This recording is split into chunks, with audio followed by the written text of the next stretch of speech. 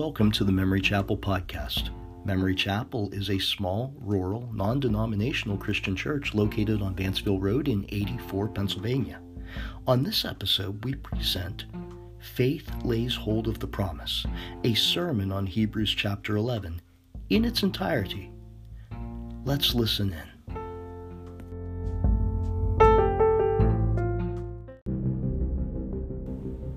Faith pleases God.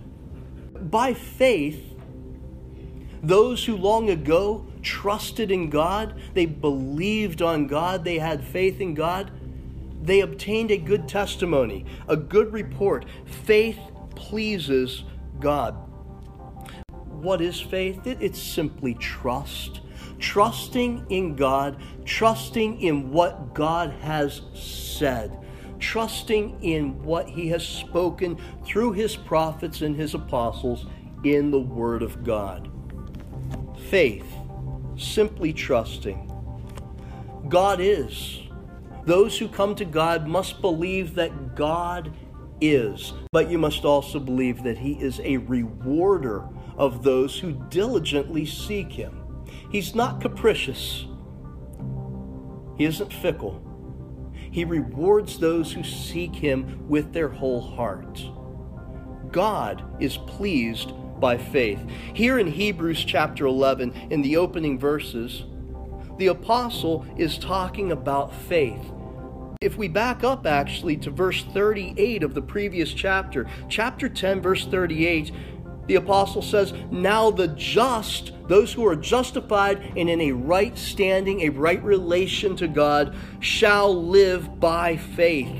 But if anyone draws back, my soul has no pleasure in him. But we are not of those who draw back to destruction, but of those who believe to the saving of the soul." Now, faith is the substance of things hoped for. That word substance could also be the realization of things hoped for, the evidence or the confidence of things not seen. The idea is that God made promises to human beings. And those human beings, some of them we're going to read about today, though they had not yet received the fulfillment of the promises that God had made, they nonetheless held on to those promises, trusting that the one who had promised would be faithful to make good on the thing that He had promised. They held on to the thing that they didn't yet have because they were holding on to the one who had promised. Faith is the substance, the realization of things hoped for, the evidence of things not seen. For by it, that is by faith, the elders obtained a good testimony. By elders, we are talking about the Old Testament patriarchs, the fathers of the Jewish nation. The elders obtained a good testimony by faith. By faith, we understand that the worlds or the ages were framed by the Word of God, so that the things which are seen were not made of things which are visible. Faith, it lays hold of the promises of God. Though the promise may not yet be fulfilled, nonetheless it lays hold of the promise because it lays hold of the one who promised. Here in chapter 11, we have quite a few examples of faith that are laid out for us, and were laid out for those that the apostle wrote to remind them of those who had overcome through faith. Just to give you a little bit of background, refreshing, as we've made our way through the book of Hebrews, this letter was written to Christians, Hebrew, Jewish Christians, who were suffering intense persecution for their faith in Jesus Christ. The persecution had been severe at times, and now it was beginning to build to a fever pitch. This book was written somewhere around 62 or 63 AD. This makes it one of the very last books of the Bible to be written. I do believe it was written by the Apostle Paul, probably gives us a very good representation of what some of Paul's sermons would have looked like when he went into the synagogues and reasoned with the Jews from the Old Testament scriptures, proving that Jesus is the Messiah, the Son of God, and all that that entailed. And now he's writing to these Jewish Christians, these Jewish believers who have already suffered for their faith in Christ, and now they see persecution beginning to build more and more. And it's only right that it should, because as the Apostle Paul had said, the time was drawing near. Paul had told us in chapter 8 that the old covenant was getting ready to vanish. It was going to blow away on the wind. The old covenant was getting ready to disappear forever. Along with it would go all of the ceremonial rituals of the old covenant. The Old Testament Levitical priesthood was going to be disbanded, abolished.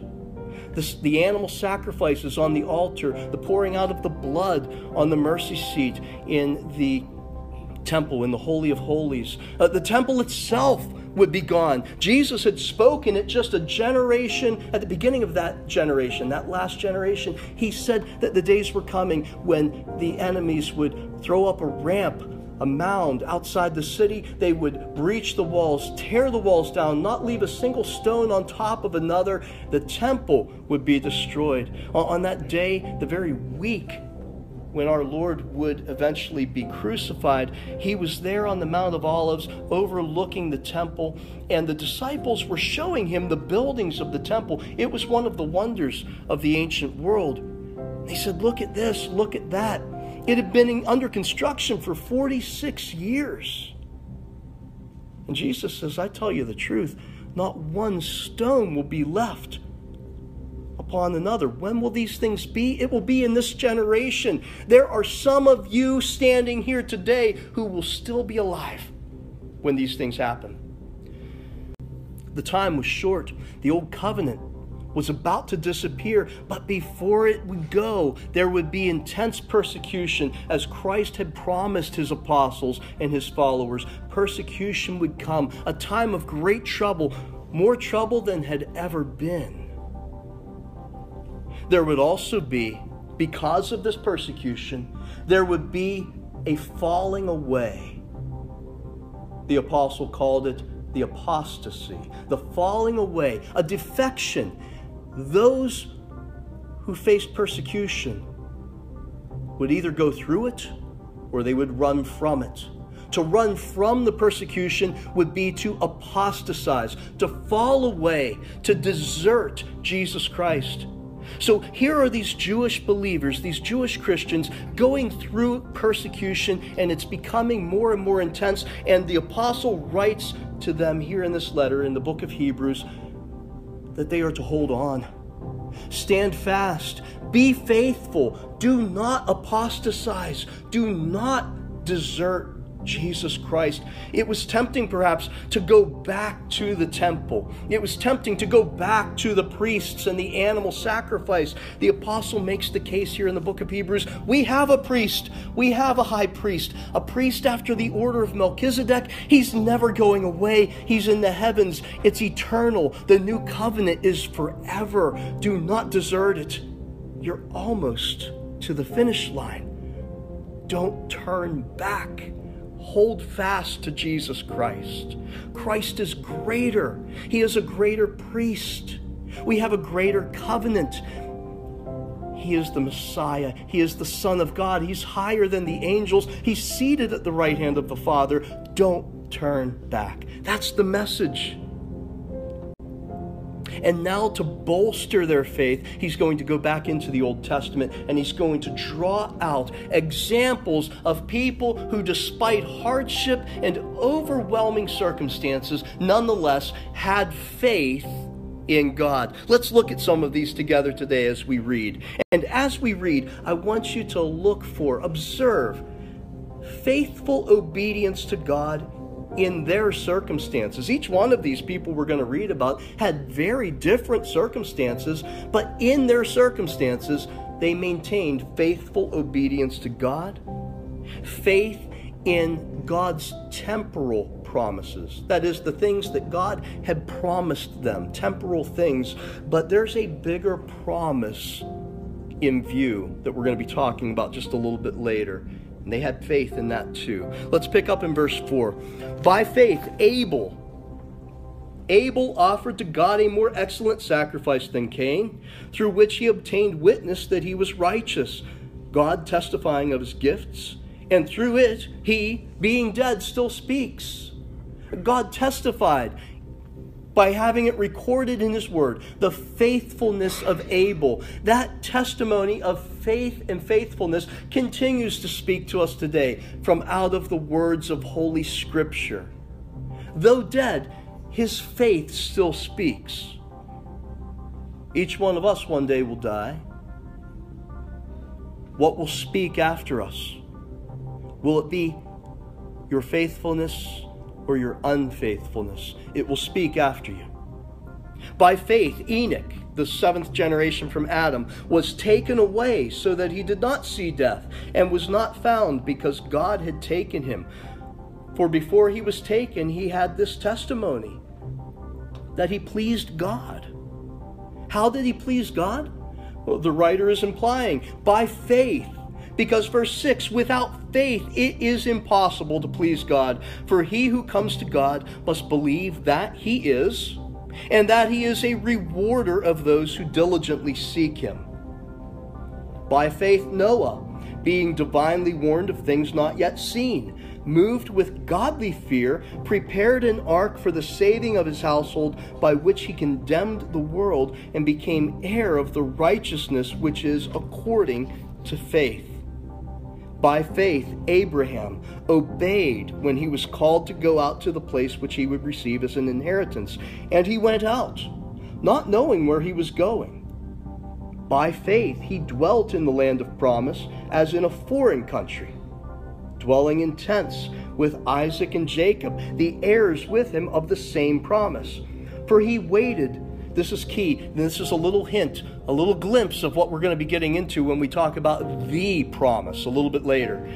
For he waited for the city which has foundations, whose builder and maker is God. The implication is, yes, Abraham received the promise that go to this land, the land of Canaan. I'm giving it to you and your descendants for an inheritance, for a possession. And yet Abraham, by faith, going to this land, nonetheless was content to live in tents. He didn't dig to pour a footer and build a foundation wall and put up a nice house. He was content to live in tents. Why would that be? Verse 10 gives us the answer, because despite the temporal promises of God regarding go to this land, I'm going to give it as a possession to your descendants, Abraham had his eyes on a bigger promise that was farther off. He had his eyes on a city which has foundations, a city whose builder and maker is God. The one who designed it and made it is God. He had his eye on this city with foundations made by God. More on that later.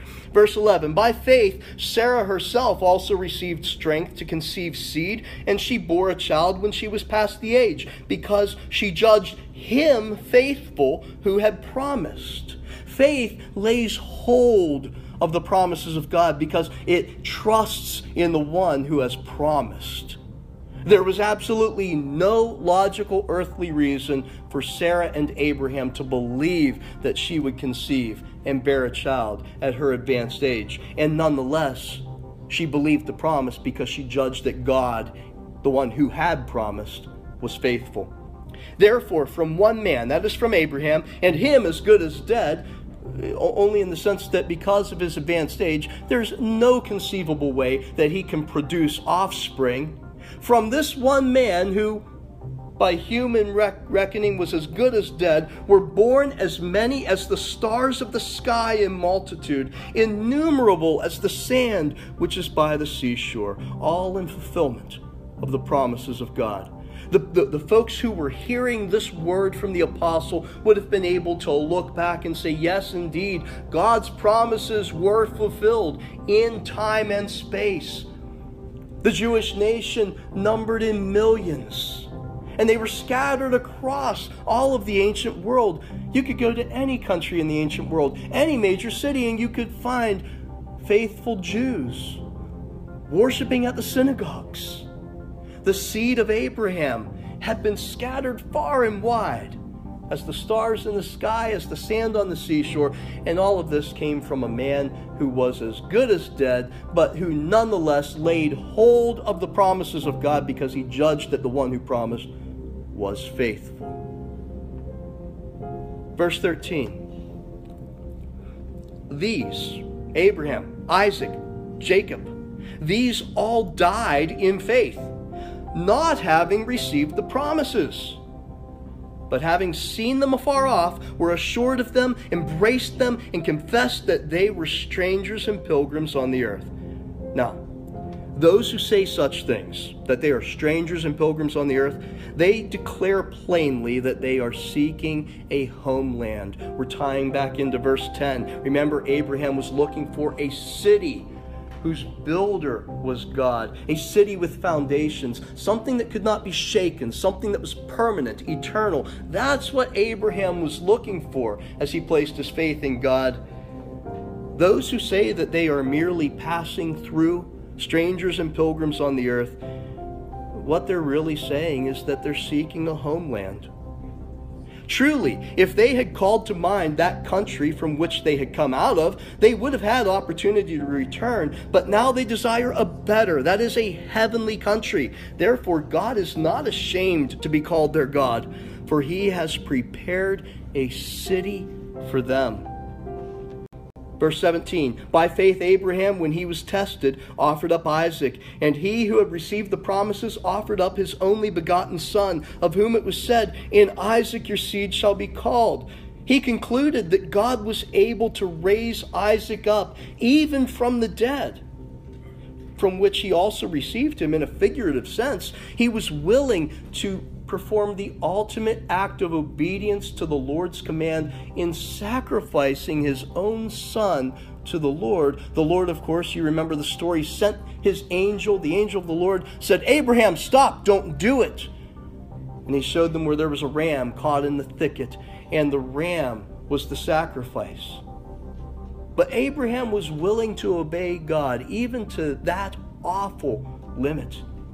And so, in a sense, he received his son back from the dead, in a figurative sense. By faith, Isaac blessed Jacob and Esau concerning things to come. By faith, Jacob, when he was dying, blessed each of the sons of Joseph and worshipped, leaning on the top of his staff.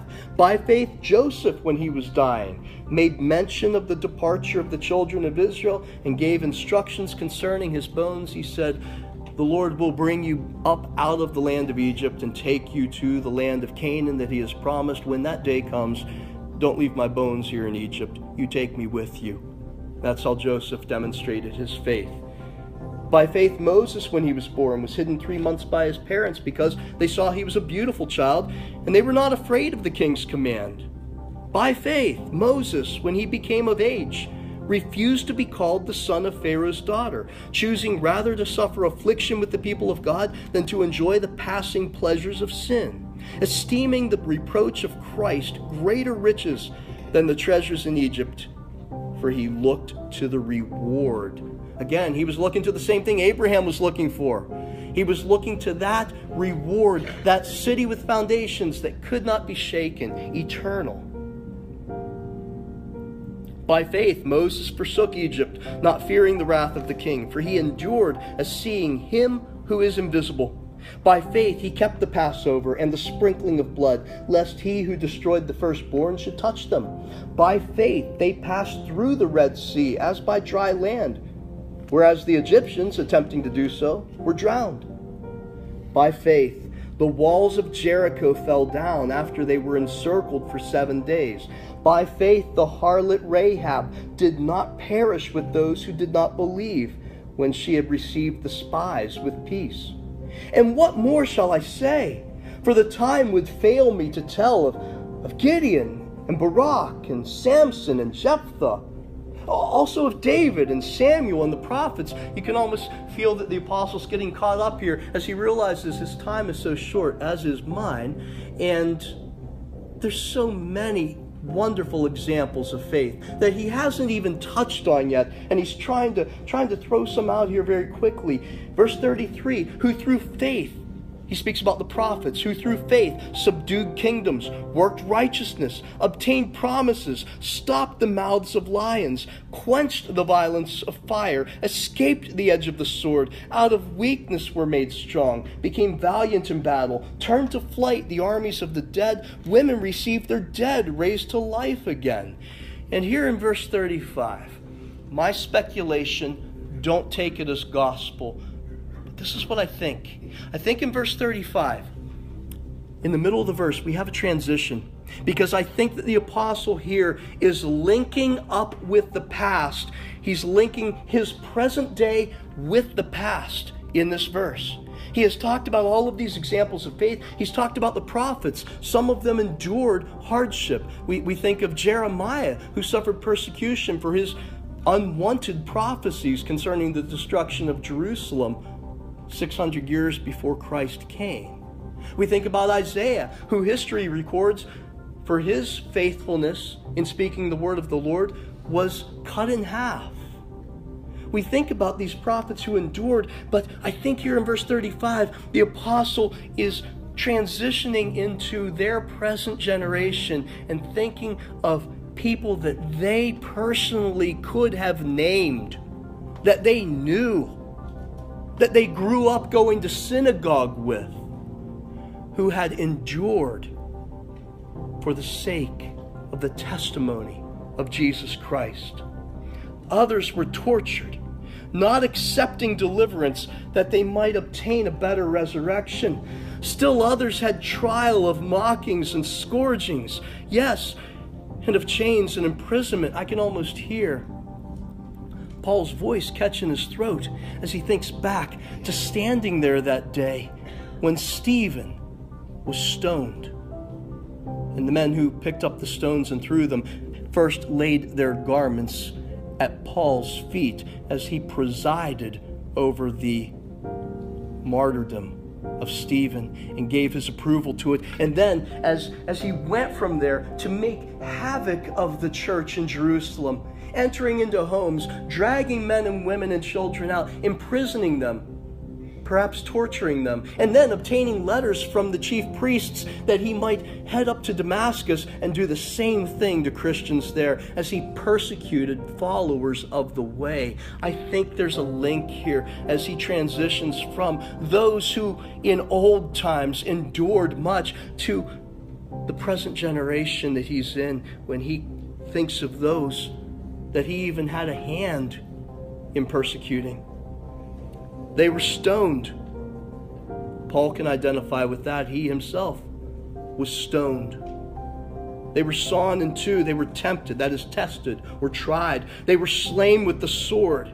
His mind has to go back 20 years earlier when James, the brother of John, was killed by Herod with the sword. Peter too was arrested at that time, but miraculously, you remember, the angel delivered him. The angel of the Lord delivered him from the prison and restored him to the church. But James fell. They wandered about in sheepskins and goatskins, being destitute, afflicted, tormented. Why? They had to flee. They had to leave Jerusalem. They had to spread out and run for their lives. But with them, they carried the testimony of Jesus Christ. They carried their faith in Jesus, of whom the world was not worthy. They wandered in deserts and mountains, in dens and caves of the earth. Spring of 61. About this time of year, in the year 61, Paul had been imprisoned in Rome. He would be imprisoned for 2 years. He would be released in the spring of 63. Spring of 62, James, the brother of Jesus, who was the leader of the church in Jerusalem, was thrown off the top of the temple, killed, while he prayed for his enemies. John was arrested, tortured, exiled to the island of Patmos. Summer of 62, John writes the Revelation to the 7 churches. Spring of 63, that's where we're at right now. It's the spring of 63. Paul writes his letter to the Hebrews after his release from prison. Summer of 64.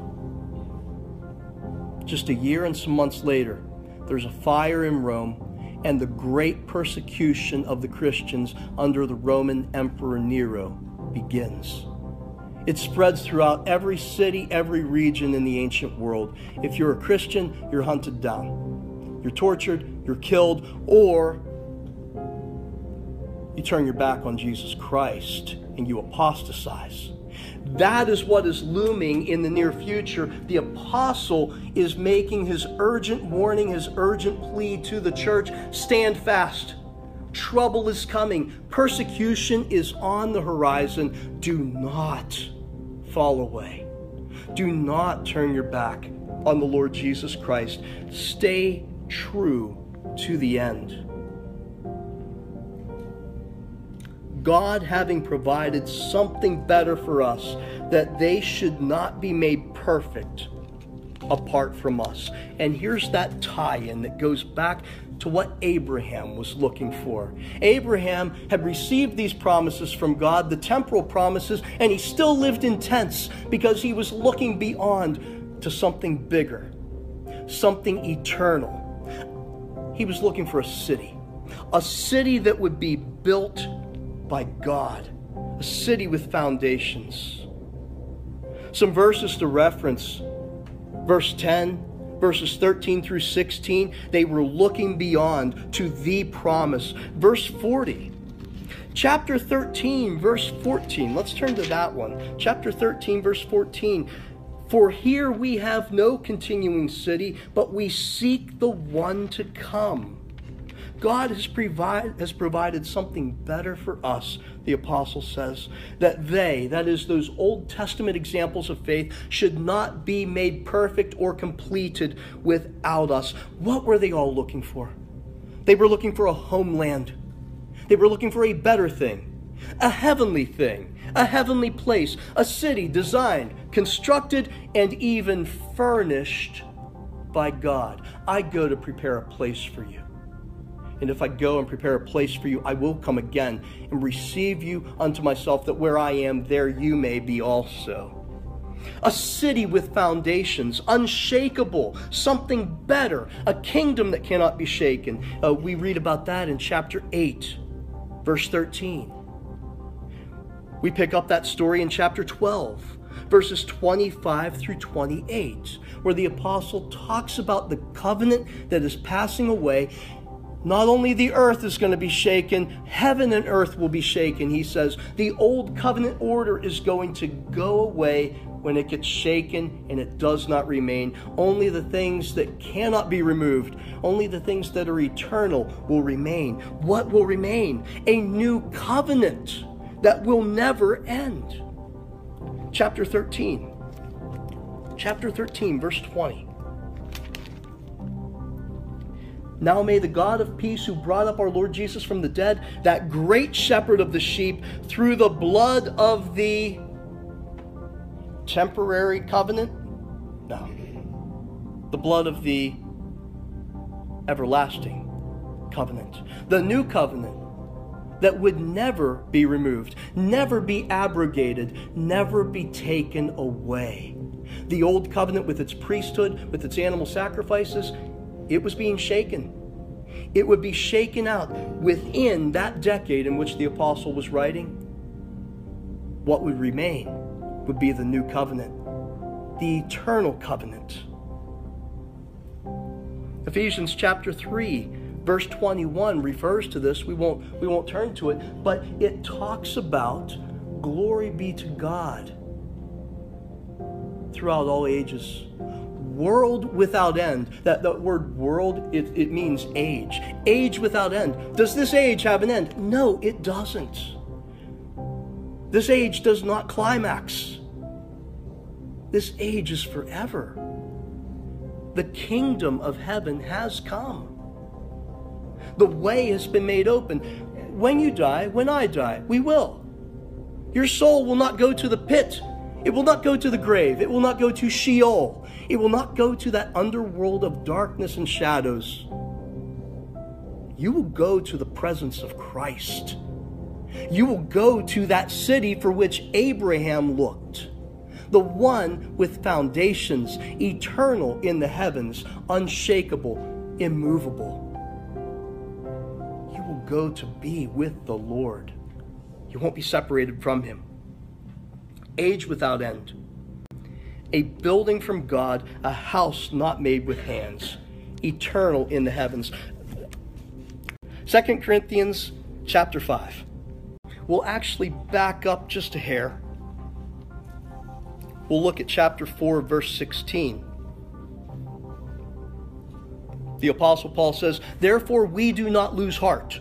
Even though our outward man is perishing, yet the inward man is being renewed day by day. For our light affliction," consider the hardships and persecutions that Paul had gone through, and he calls it light affliction, which is but for a moment, is working for us a far more exceeding and eternal weight of glory, while we do not look at the things which are seen, but at the things which are not seen. Like Abraham, who by faith didn't look at the tent he was living in. He was looking beyond, laying hold of the promise of God for that eternal city made by God. For the things which are seen are temporary, but the things which are not seen are eternal. For we know, chapter 5, verse 1, for we know that if our earthly house, this tent, he's talking about the body, is destroyed, we have a building from God, a house not made with hands, eternal in the heavens. There's Hebrews 11, verse 10 again, huh? That's what Abraham was looking for. For in this body we groan, earnestly desiring to be clothed with our habitation, which is from heaven. If indeed, having been clothed, we shall not be found naked. Consider this, the Old Testament saints, before Christ opened heaven, before Christ emptied paradise, before that happened, when you died, it was like being unclothed. You were a spirit without a house, a soul without a tent, in Sheol. We in this tent groan, being burdened, not because we want to be unclothed. We don't want to die so we can put off this body, just to put off this body because it causes us pain and hardship. It's not just because we want to put it off. It's because we want to be further clothed, that mortality may be swallowed up by life. We're not interested in these bodies are going to break down, and they're going to start to hurt. They're going to ache. Sometimes every day of the week will be a trial of endurance. And we might feel like we just want to get out of this. But we don't want to get out of it just for the sake of getting out of it. We want to get out of it so that we can get into it, right? We don't want to take off these clothes just to be out of the clothes. We want to take off these clothes so that we can be clothed upon. Put on the new clothes. A house made by God, eternal in the heavens. We have a building made by God, eternal in the heavens. Now he who has prepared for us this very thing is God, who also has given us the Spirit as a guarantee, a down payment, collateral. So we are always confident, knowing that while we are home in the body, we are absent from the Lord. For we walk by faith, not by sight.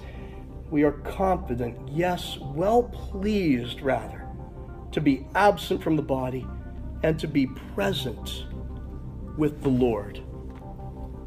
All of those Old Testament saints that we've talked about today, in addition to laying hold of the temporal promises of God by faith, they also laid hold of the promise, the big one, the Hebrews 11 verse 10 promise, a city with foundations built by God, eternal in the heavens.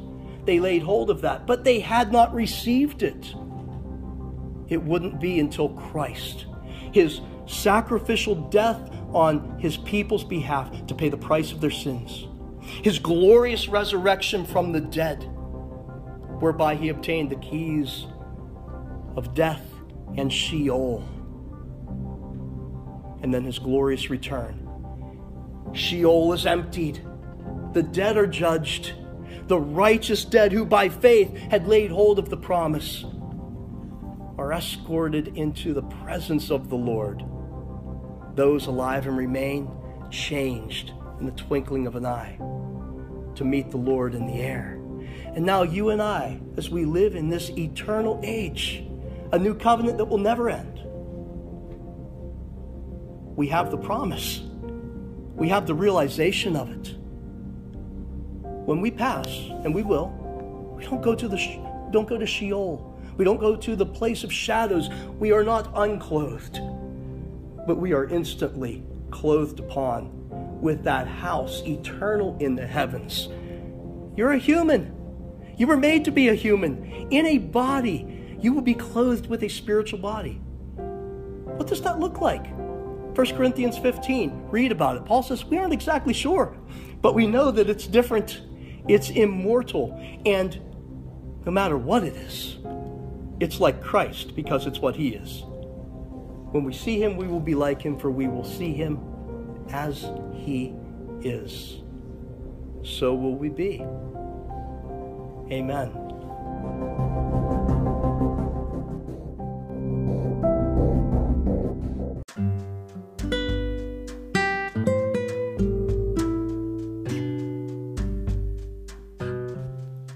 We want to thank you for listening in today. If you'd like to listen to the rest of the Sunday morning worship service at the chapel, simply check out episode 17 for the full worship service.